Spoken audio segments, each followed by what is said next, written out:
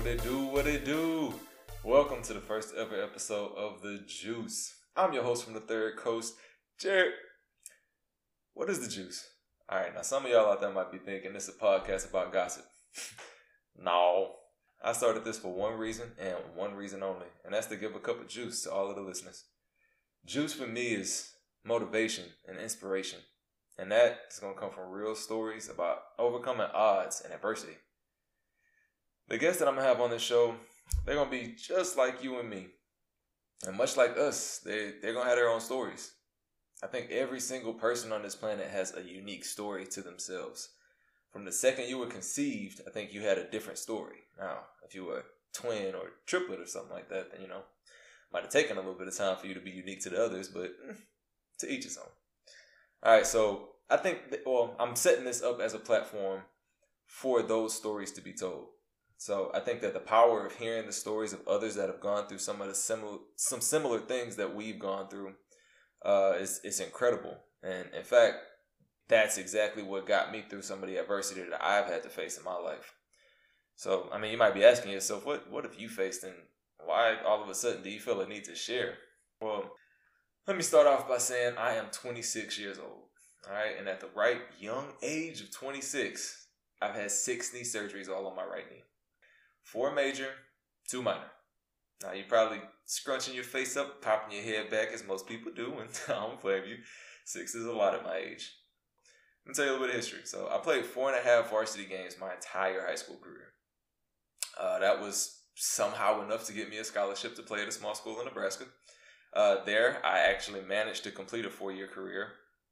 I was a 4-year starter, and I received all conference honors, every year. I managed to walk away with some receiving records from the school as well, so that was nice. My next opportunity took me to the great city of Green Bay. If you're from Green Bay, that was all sarcasm, just so you know. But anyways, I was there with the Green Bay Blizzard. Unfortunately for me, though, that was kind of the end of the road because of my knee, but hey, I made it there.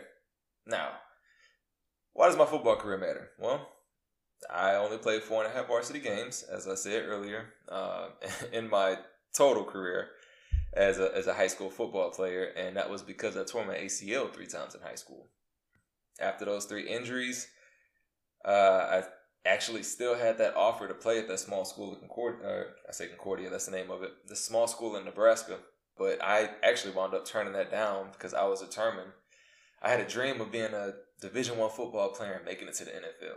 So I was determined to chase that dream. Regardless of the circumstances, I told myself, you're gonna follow that path. So I took that preferred walk-on. That offer was at Stephen F. Austin State. And I'll be honest with you, I was recovering from my last ACL tear, and I'll admit, I thought higher of myself than I was actually probably capable of at that time. So, being a kid, I think I let that get the best of me. I think one of the big things was I didn't like that I was working my butt off to even be on the same level as the scholarship players. And I was doing that, and it, barely getting eyes turned towards me. So, a lot of thoughts going into that, a lot of disappointment, a lot of self-doubt, all of that kind of stuff. Well, it caught up to me. So, being discouraged, I wound up calling the coaches that were up at that small school, and in conversation, man, I knew immediately I was wanted there. So if you're listening, that's the first lesson I'm going to give you, man. Go where you are wanted. I can promise you, majority of the time, that's a decision that's going to work out for you. When you go where you're wanted, where your efforts, where you're going to be appreciated, where you're going to be valued. Big piece of advice, number 1. All right, continuing the story, man. I got up there in the spring, and I had an opportunity to start something new. Obviously, very excited. Later that semester, we started football. So spring football, if you don't know, you have your actual season, and then in the spring, typically you have practices that are fully padded. So I got there in the spring, so I was there for the spring football practices. Bottom of the barrel to start, as I should have been, but it took me 3 practices to climb to the top before coaches, are like, hey, let's put him there. So about a 3rd practice, coaches had seen enough. I was going to be starting for that practice. unfortunately, things just weren't meant to be. So that exact same practice, I wound up tearing my meniscus and having surgery number 4. Just my luck. That's how I got started. So I was a little nervous to begin, but I actually wound up having a pretty successful career after that rough start. I didn't miss any games throughout my career up to my senior year. And then come my senior year, I wound up actually tearing some cartilage that cost me half of my season. So that was surgery number 5. But, hey, I still had a knee. So, of course, I took my shot at my professional career. Like I said, I had that goal. I got that chance up in Green Bay, but unfortunately, God had other plans for me. So after experiencing a bunch of nagging injuries, trying to get up there and then trying to stay up there, I kind of had to listen to my body. And after going to a doctor, I found out almost everything that could be wrong with my knee pretty much was. So, surgery number 6 actually for me was just last year and was about as close to a knee replacement as you can get without actually getting one. But hey, here I stand. No regrets. Battle hardened. And I'm still on the road to recovery to make sure I can still go hoop at 28 years old. So that's my goal. But hey, you might be asking this, like, how do you go through such detrimental injuries and keep going? That's a question that a lot of people don't necessarily outright ask, but they show it in their face when they say 3, 4, 5, 6. You just see it in people's faces, like, what, like, how, what? Why did you keep going? And I was asked this when I played. So, when I was asked, and if you would have asked me this 4 years ago, like, how do you keep going? I would have just simply told you it's because I love it. That would have been my answer then. And even now, I can tell you it was because I loved it. But, 4 years later, I'm done playing. I'm able to sit back and reflect on my career. I can genuinely tell you, I think it was more than just love. My big thing was I had a goal. And I had a drive to reach that goal. Absolutely nothing was going to stop me from reaching my goal of playing professional football. And again, sitting here and reflecting, like nothing did. I can honestly say nothing did. Nothing made me second guess it. Nothing made me think maybe I can't do this. And I think the reason for me is because I set a goal. And my next piece of advice to you guys is when you set a goal, especially if it's something that you love, you have to apply pressure, giving everything you have to reach that goal. One thing I'll tell you is it's not going to be easy, and you may get deterred. I was deterred time and time again, but I continuously applied pressure to my goal. I continuously got out there, ran. I had to work 3 times as hard just to be on the same level as the person next to me, but I did it because I had a goal.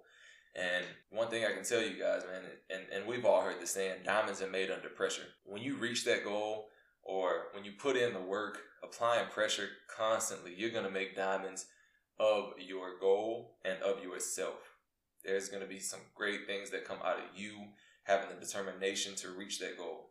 One of the things I can tell you is like for me, those obstacles weren't easy, and there were so many put in front of my way. They made me very uncomfortable. Let's just say that. And for me, I got very, very comfortable being uncomfortable. And that was one of the big sayings I actually learned from my strength coach when I was in college. Get comfortable being uncomfortable. Man, when I say if you can grasp that concept and go out in life and try to make yourself uncomfortable, you are going to accomplish some amazing things. I'm telling you. Even for myself right now, I'm still working through that concept. Hell, if I'm being honest, this is uncomfortable for me. I'm not a huge talker. I'm not a big camera guy. The more I can share what I've been through and the whole point of this, sharing what other people have been through, the more we get out there and help other people. Being able to grasp that concept is something that it takes to propel you out of whatever adversity it is you're going through. If I'm being honest, man, I think 50 Cent said it best. If I can't do it, homie, it can't be done. You got to carry that mentality through your adversity. If I can't do it, homie, it can't be done. What that means to me is if it's possible, then you can do it. If it's possible, you can do it. The only thing you can't do is the impossible. All right? You probably can't jump off a 300-foot building and survive that fall. All right?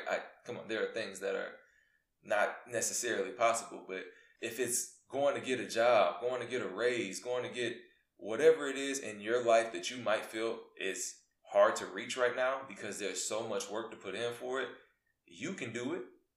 If the CEO of your job can do it, you can do it. What makes you so different? You can do it. So that's really something that I've carried through me, through my trials, through my tribulations. I can do it.